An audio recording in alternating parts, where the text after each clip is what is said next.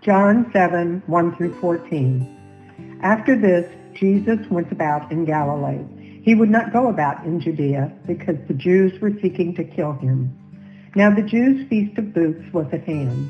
So his brothers said to him, "Leave here and go to Judea, that your disciples also may see the works you are doing. For no one works in secret if he seeks to be known openly. If you do these things, show yourself to the world." Not even his brothers believed in him.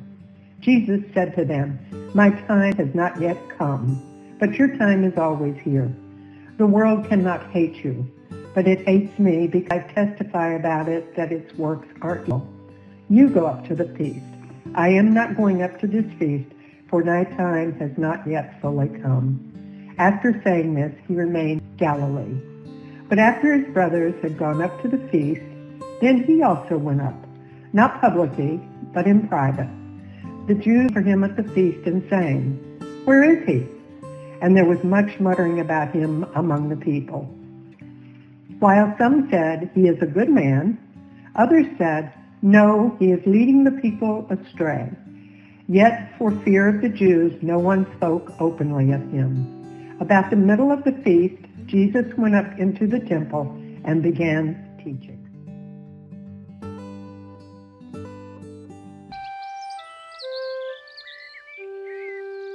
Foggy day.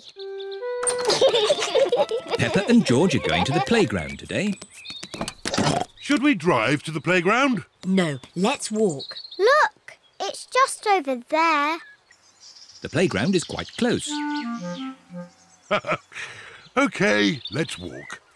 This way, everyone. We're going to the playground. We're going to the playground. Oh! Where has the sky gone? Don't worry, Peppa. It's just fog. What's fog? Fog is a cloud that is on the ground instead of in the sky. Ooh! It's very thick fog. I can't see a thing. Maybe we should go back home. Yes, we'll go to the playground another day. Oh! It is too foggy to find the playground, so Peppa and George have to go back home. Now, which way is home? Are we lost, Daddy Pig? Don't worry. I know exactly where we are. This way. Oof! Who put that tree there? Daddy Pig has walked into a tree. Are you okay, Daddy Pig? Yes, I'm fine. This way.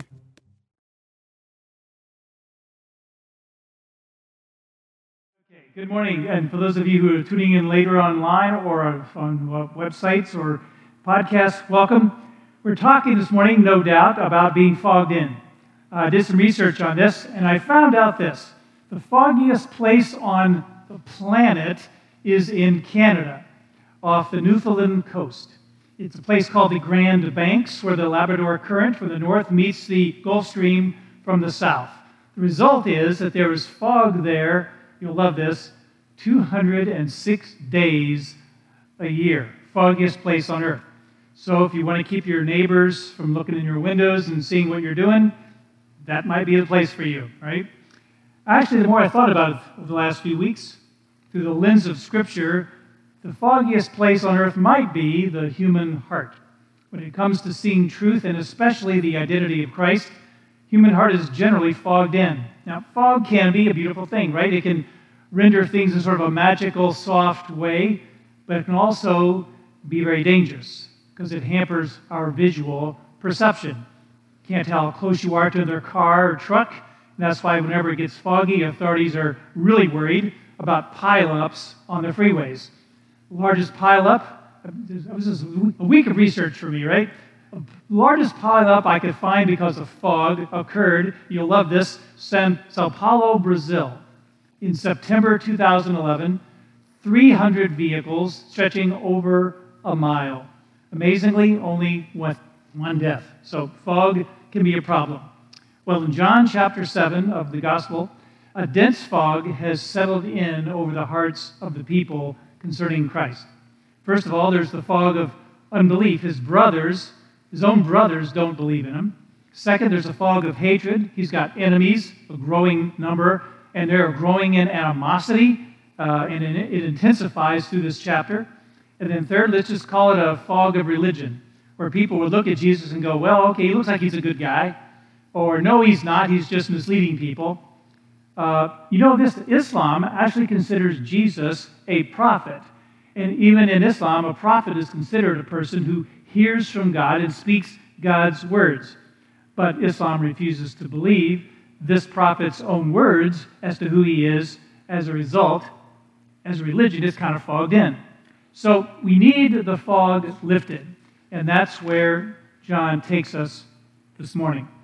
In John chapter 7, there's another installment of lifting the fog and seeing Jesus for who he really is. So we just read these verses, so let's dig in.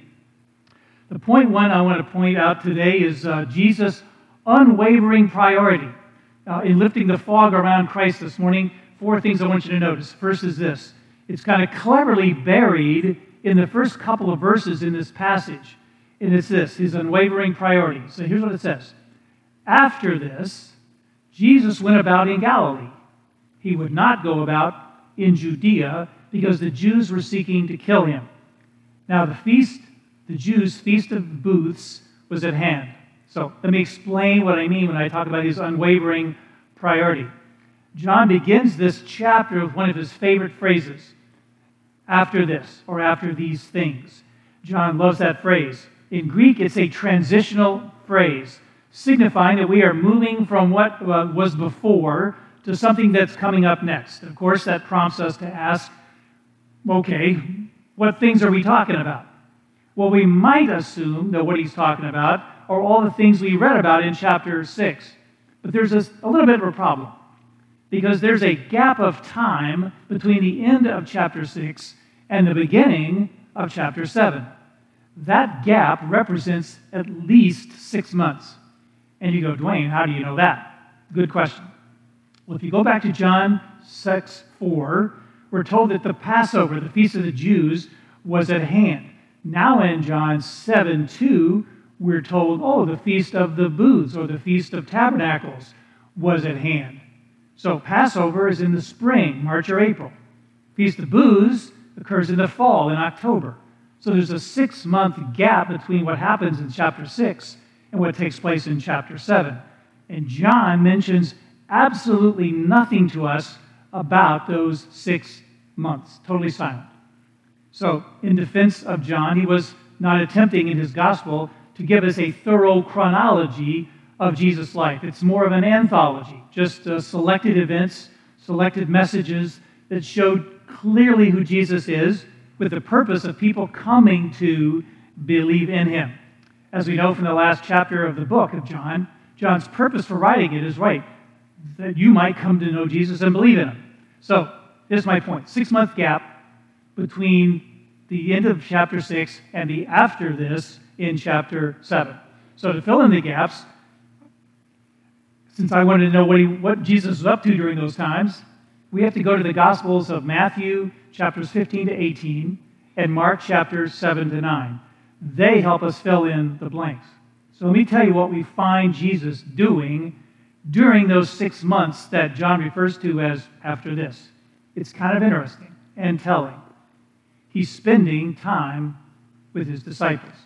He moves around Galilee, goes up north a little bit, goes east a little bit, but he's generally kind of hanging out in the north. But he's not hanging out with the crowds. Mostly he's with his disciples. For example, he goes up to Caesarea Philippi only with his disciples, where he asks them, "Who do men say that I am?" And then they stumble around for a while with various views that people have out there about him. Then he asks, "But who do you say that I am?" He's wanting to build his identity into his men. Then he takes 3 of them on top of a mountain, and he's transfigured just in front of those 3 disciples. Later on, there's an argument among the disciples. Who's the greatest in the kingdom? Jesus gives a little discourse to them on the greatest in the kingdom, just to his disciples. Then he gives a list of parables that are really unlocked only to his disciples. So the point I want you to see is this. in chapter 6, Jesus spends a couple of days with 15, 20,000 people, feeding them on the mountain and all that kind of stuff. He teaches a little bit in Capernaum. And then he's off for 6 months, pretty much alone with his disciples. What does that tell us about Jesus' priorities?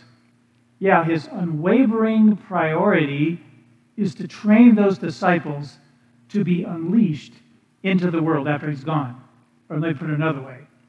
You ever wonder why Jesus spent 3.5 years in ministry? That's not a long time, 3.5 years. But why 3.5 years? I mean, some people will say, well, Jesus came to die on the cross and pay for our sins. Okay, that's true. But it's not all he did. If that were true, Jesus only needed a weekend here on earth, right? Come, die, go in the grave, rise again. Okay, done. But he spends 3.5 years. Yeah, he was teaching crowds here and there, doing miracles here and there. But by and large, he spent that time training up his disciples. So, a question. Did Jesus have a clue? Did he know that the message he was presenting that needed to be passed on was a message that the whole world needed to hear? What do you think? Yeah? No? Yeah, I think he knew that it was, right? For God so loved the world. So everyone on earth needs to hear this message, right? So if that's true, then what was Jesus' strategy for getting that accomplished? Answer, discipleship. Did Jesus hold mass meetings? Not really. He could have started up in Tyre and Sidon, then worked his way down the coast, right? Caesarea Philippi up north, the Decapolis cities around the Levant, all the way down to Jerusalem, holding mass meetings all over the place, feeding, healing people everywhere, getting people interested. Sounds like a good plan, just not one that he used. He doesn't do that. What he does is he pours his life into reproducing his life into the lives of his disciples. And then he tells them, as he departs in Matthew 28, to do the very same thing. Go into all the world and make what? Disciples. Teaching them to observe all that I have commanded you. That's his priority. Years later, here comes Apostle Paul, not part of the original 12, but he so believed in this principle of discipleship that he did it with Titus, he did it with Timothy, and then he told Timothy to do it with others. The classic passage on this is in 2 Timothy chapter 2. Paul says to Timothy, and what you've heard from me, first generation to second generation, in the presence of many witnesses, entrust to faithful men, third generation, who will be able to do what? Teach others also. Fourth generation. Now this concept of discipling another person also works very well in evangelizing the world. Here's a staggering set of statistics that's almost mind-blowing when I kind of dug into it this last month. Check this out. If we had here at the Surge an unlimited budget, we have no debt, but we do not have an unlimited budget. But if we did, and we could organize a mass evangelism event every single night and fill a stadium with 50,000 people every single night, and we did that every single night for 35 years. And let's just suppose that on every single night, 1,000 people gave their lives to Christ. You would say, man, that would be spectacular. That would be awesome. That would be glorious. I mean, in 1 year, there'd be 365,000 new believers. But here's the reality. At the end of those 35 years, we would be further behind the task of world evangelism than the day we started. You go, how do you figure that? Simple. The global birth rate. The global birth rate now on planet Earth would exceed all of those who come by faith in all of our massive stadium activities. And you might rightly think, well, that's kind of sort of depressing. Sounds hopeless. So what are we to do? So, let's pretend this. You, right now, singly, are the only Christian on earth. If you were the only Christian on earth and you made a commitment and you said, God, by your grace, would you help me lead personally one person to Christ, another human being to Christ over the next year? And let's say that happens. So you start one year with one Christian, you end the year with two. Then in year 2, both of you decide, hey, let's ask God to help us lead one person to Christ this next year. So first year, 2 Christians. Second year ends with 4 Christians. Third year, 8. Then 16. Then 32. Then 64. The exponential growth of that approach would mean that within 50 years, the entire world would hear the gospel. And many, many, many would be won to Christ. That's what happens one-on-one. So this helps explain Jesus' activities, his priorities, why he spends a couple of days with up to 20,000 people and then 6 months with just 12 guys. He is deadly serious about building himself into the lives of his disciples. That's his priority.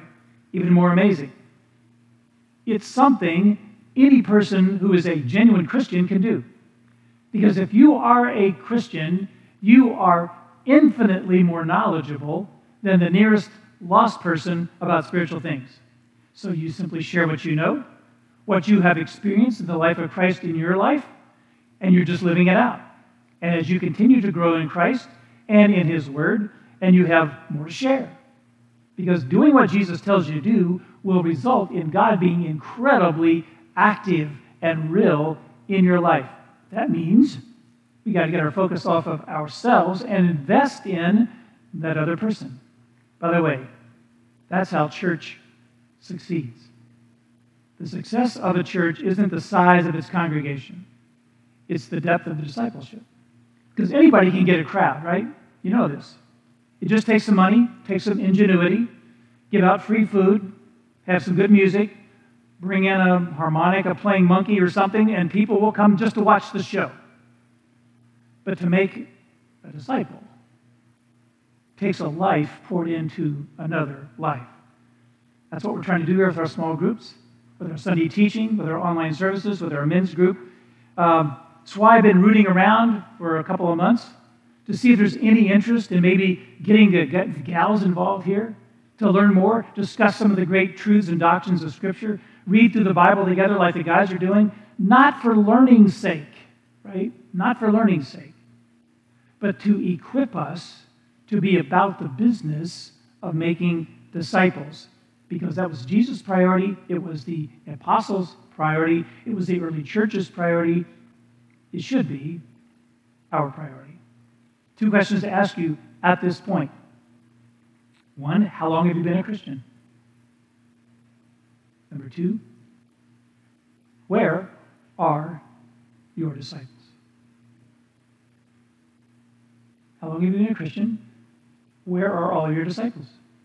You say, Dwayne, that sounds so arrogant to call people my disciples. Listen, the Apostle Paul said the reason the church at Thessalonica was doing so well and working so great is because they followed him as he followed Christ.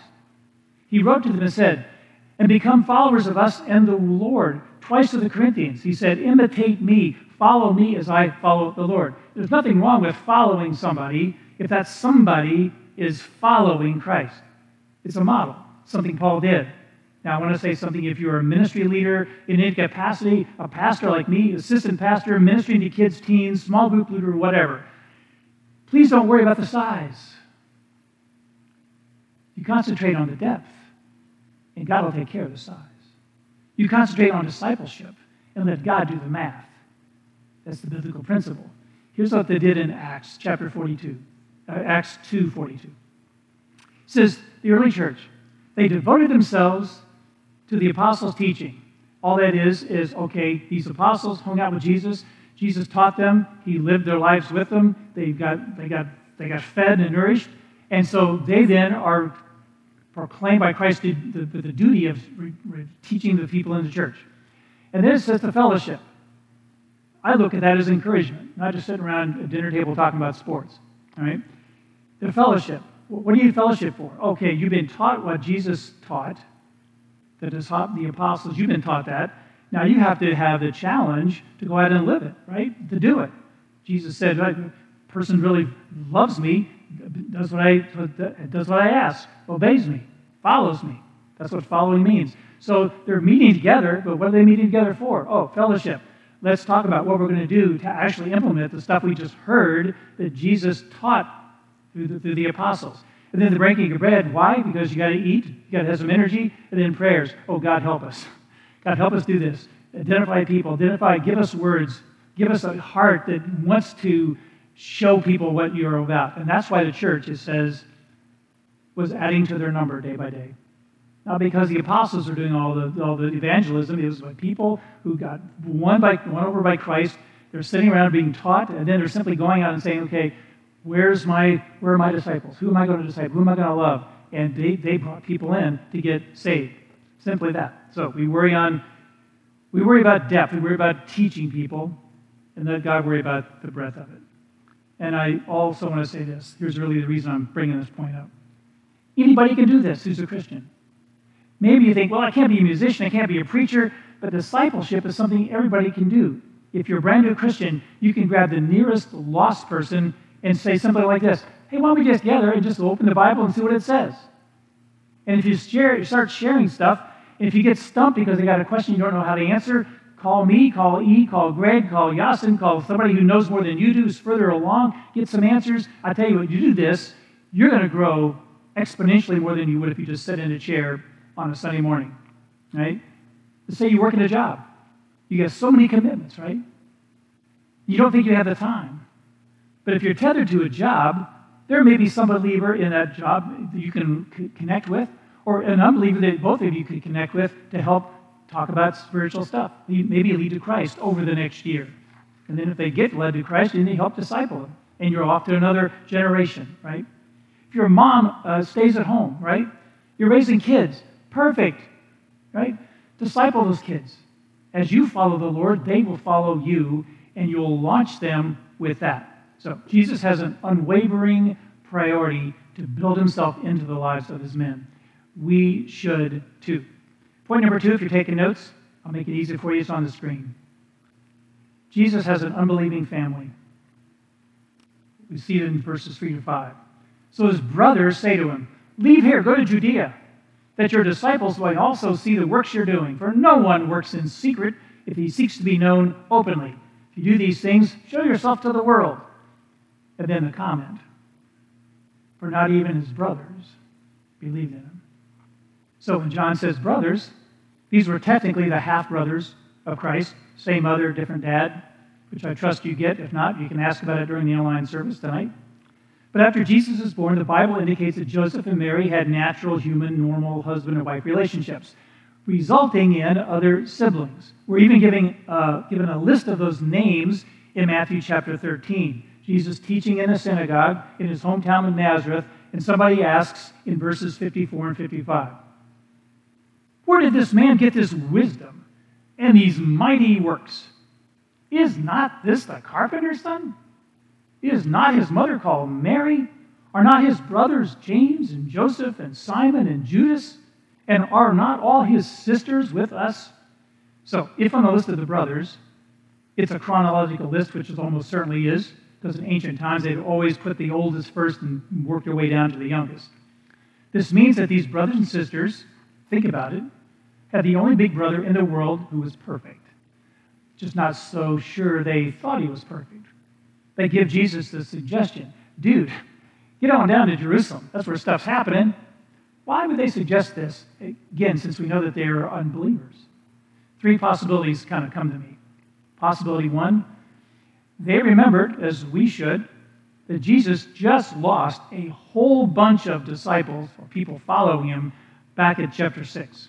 Remember, we're told many of his disciples, after he's talked about being the bread of life, turned away and stopped believing or following him. And it could be that his brothers are saying, look, you want to get those guys back? You want to get those people back? You want to bolster your falling popularity ratings? Go do something fantastic, big, magical in Jerusalem where everybody's hanging out. That's possibility number one.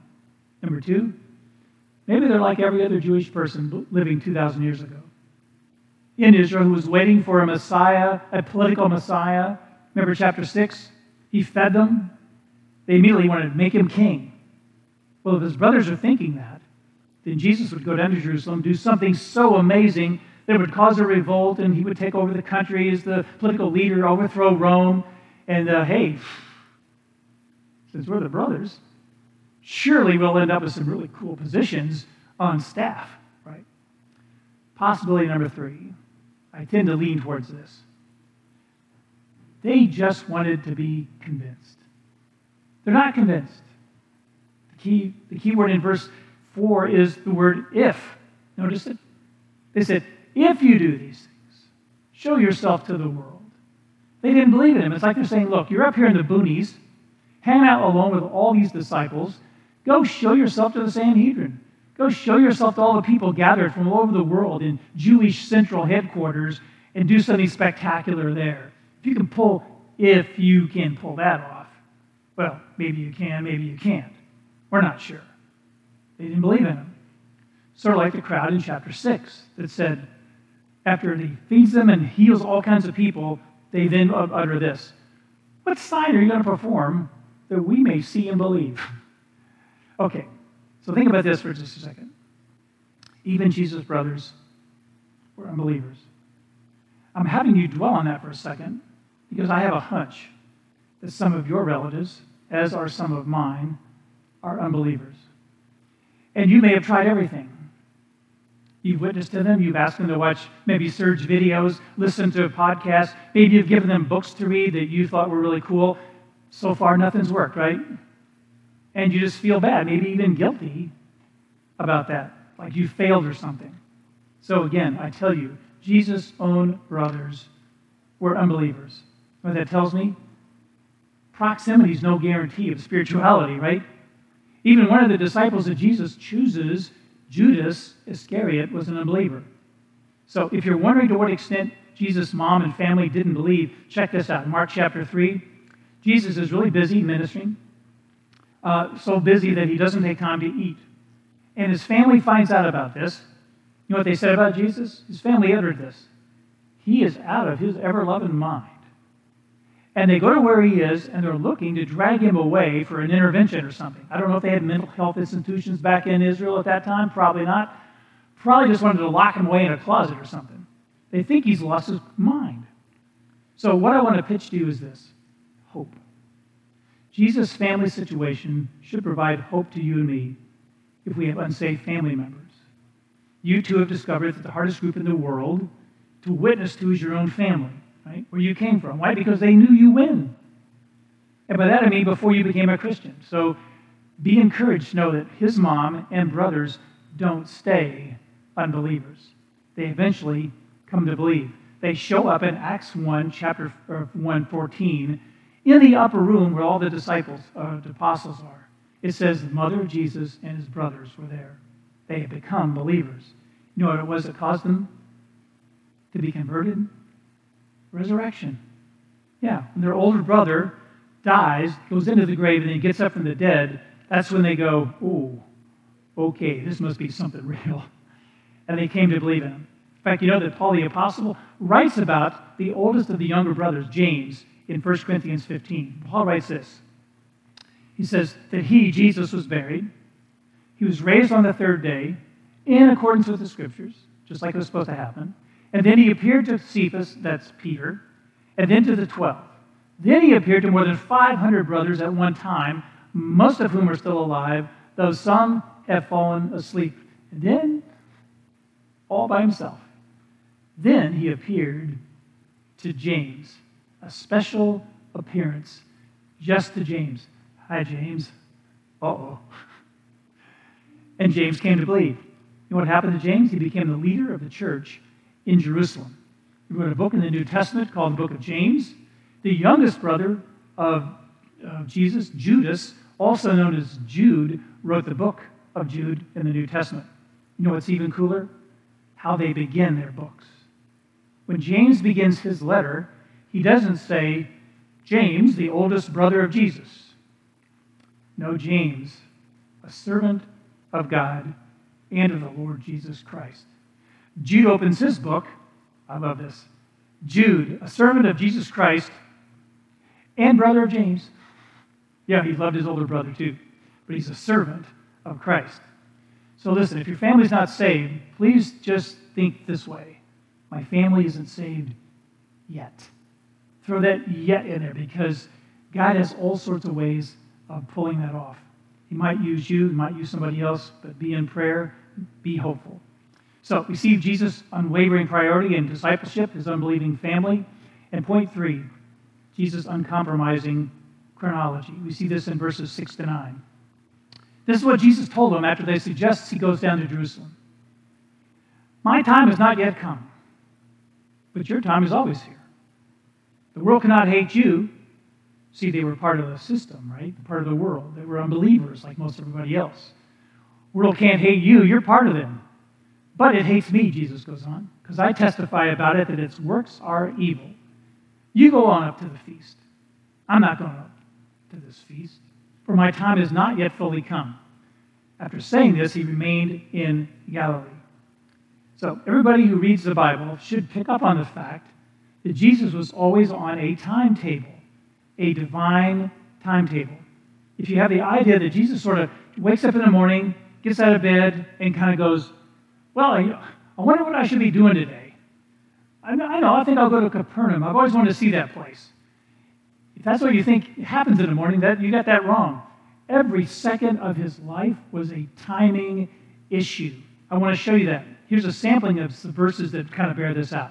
John 7:30. So they were seeking to arrest him, but no one laid a hand on him because his hour had not yet come. John 8:20. But no one arrested him because his hour had not yet come.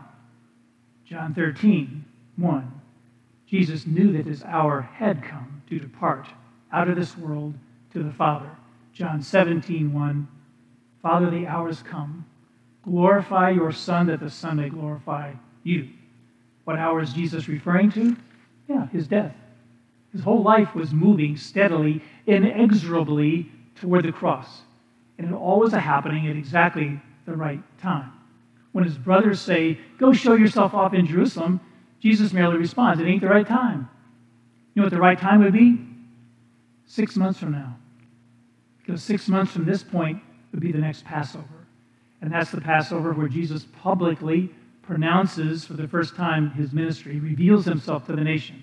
Remember what happened? He crests the Mount of Olives, and he says to the disciples, go to the next town, get a donkey. It wasn't because he wanted a donkey ride. He was fulfilling Zechariah's prophecy, the Messiah will come on a donkey gentle. And that's when people started publicly praising him, putting palm branches at his feet, saying, Hosanna to the Son of David, blessed be he who comes in the name of the Lord. And yet within a few days after that, that same crowd would be screaming, crucify him. Because that was exactly the right time. It's all a timing issue. Galatians refers to this. But when the fullness of time, at exactly the right time, had come, God sent forth his Son, born of a woman, born under the law, to redeem those who were under the law, so that we might receive adoption as sons. It's all about the right time. In fact, get this, Daniel the prophet, hundreds of years before this, was given information from God through an angel that predicted exactly when the Messiah would show up. Did you know that? Daniel chapter 9. An angel, Gabriel, visits Daniel and tells him this, know therefore and understand that from the going out of the word to restore and build Jerusalem to the coming of an anointed one, a prince, there shall be. And then we have to do the math, if you go back to that prophecy, because Gabriel divides the time frame into two parts, one 49 years, one 434 years. But the final answer is 483 years until the anointed one is what? Cut off. Cut off is not dying of old age or of natural causes. Cut off is exclusively used of sudden death by murder or execution. So what kind of prophecy is this? It's exact time prophecy. The 483 years begins with the order to restore and rebuild Jerusalem. It's given by the Persian king in charge of the world at that time on the 14th of March, 445 BC. There's a guy who was the head of the Scotland Yard years ago named Sir Robert Anderson. He decided he's going to take that prophecy and kind of break it apart. He calculates time from 14 March 4045 BC. He calculates at 483 years. He breaks it down into days. And he gets the number of days by using the 360-day Babylonian calendar that was in use when the Jews were in exile there. And he comes up with 173,880 days. So he starts counting those days. 14 March, 15 March, 16 March, 17 March. You know what the day was when it ended? 173,880 days later. It was 6 April 32 AD, the day Jesus said to his disciples, "Go get me a donkey." And a few days later, he was cut off, executed on a Roman cross. Why am I belaboring this? Simply to say this: my life, your life, will go a whole lot better if we just recognize that your time and God's time may be on two different things. How many of you believe that God is always on time? That God's never late? How many of you have ever wondered if God's on time? If you're honest, I think we've all been in situations where we're thinking, God, where are you? Why are you late here? So we can either be like Jesus' brothers and say, well, Jesus, you better do this right now for me. Or we can say, I think my brother Jesus is God, so he probably knows the best time. So if it's not right now, maybe I should be praying for patience in waiting. Maybe we can just opt to leave our lives in Jesus' hands, because he's got perfect timing every time. Charles Spurgeon reminded us of this. He said this: there are no loose threads in the providence of God. No stitches are dropped. No events are left to chance. The great clock of the universe keeps good time, and the whole machinery of providence moves with unerring punctuality. Jesus is always right on time. And I'm very glad of that. For me, of all that's going on in the world, of all that's going on at your house, of all that's going on in my house, it's great to know that he is always on time and always in control. Our last and final point in seeing Jesus clearly through the fog is this uncommitted assembly he's facing. He gets to Jerusalem. He doesn't go with his brothers. He knows they're looking to kill him, so he goes separately, secretly. It says, but after his brothers had gone up to the feast, he also went up, not publicly, but in private. The word private could be translated in secret. The Greek word is kryptos. It means he was being purposefully secretive, kind of hiding. It says this: the Jews were looking for him at the feast. Yeah, sure. Where is he? There's much muttering about him among the people. While some said he's a good guy, others said he's leading people astray. Yet fear of the Jews kept anybody from speaking openly. So it seems to be a few different people in this assembly that's gathered, right? Once you get to Jerusalem. Number one, there's a group called the Jews. That's John's shorthand for the religious leaders. People are trying to kill Jesus. We know from verse 1 they're trying to kill him, and we're told here they're looking for him. So his brothers go up to the feast. These Jews would naturally expect to find Jesus with the family, because in those days the people would travel to these festivals kind of together as a family in caravans. So the Jews figured Jesus is around since his family's here. But notice the second group of people. People said, well, he's a good guy. Then the third group of people, he's not. He's leading people astray. So what we see is that the Jewish religious leaders in these two other groups were in a total fog about Jesus. If they are fogged in, what's the right answer? Was he a good man? Was he a deceiver? What's the right answer? That's kind of a trick question. Neither one of those is the right answer. He wasn't a good man. You know why? A good man doesn't say the things that this guy says about himself. A good man doesn't walk around going, I'm God, and if you don't believe in me, you'll die in your sins. Good men do not do that. Only God does that. None of these three groups were correct. The right answer is the answer Peter had in the previous chapter. We have believed and have come to know that you are the Holy One of God. That's the right answer. Yet today you have groups of people that say, well, I think Jesus is sort of a farce, right? What's really ruined the world, in my view, they would say, is fundamental religion. Like all these people who believe in the Bible or believe in this religion or that religion. They go, well, he's just a good man or a good guy. Good example. They say that too. C.S. Lewis, in one of his classic moments, wrote so lucidly when he said this: either this man, Jesus, was and is the Son of God, or else he's a madman or something worse. You can shut him up for being a fool, you can spit at him or kill him as a demon, or you can fall at his feet and call him Lord and God. But let's not come up with any patronizing nonsense about him being a great human teacher. He has not left that open to us. He did not intend to. What Jesus really tends to do is kind of divide people. Anyone who does not fall at his feet and worship him as Lord and Savior or surrender their lives to him will continue to exist in this fog we're talking about this morning. So the question has to be, has the fog been lifted from your eyes so you can see Jesus for who he really is and for what he really is? Or maybe the fog's been settled in for a long time. And you kind of like it that way because the fog makes things pretty, but it also makes things dangerous if you're trying to navigate your way through the fog of unrealistic notions about Christ. And on that note, let me pray for us. God, there's not a page in the Gospel of John that does not scream out who the identity of Jesus Christ really is. Whatever notions anybody would come up with, the media, people, whatever, if he's just a good person or is he a deceiver, or is he a prophet or whatever, the fog gets lifted in this gospel as we read it.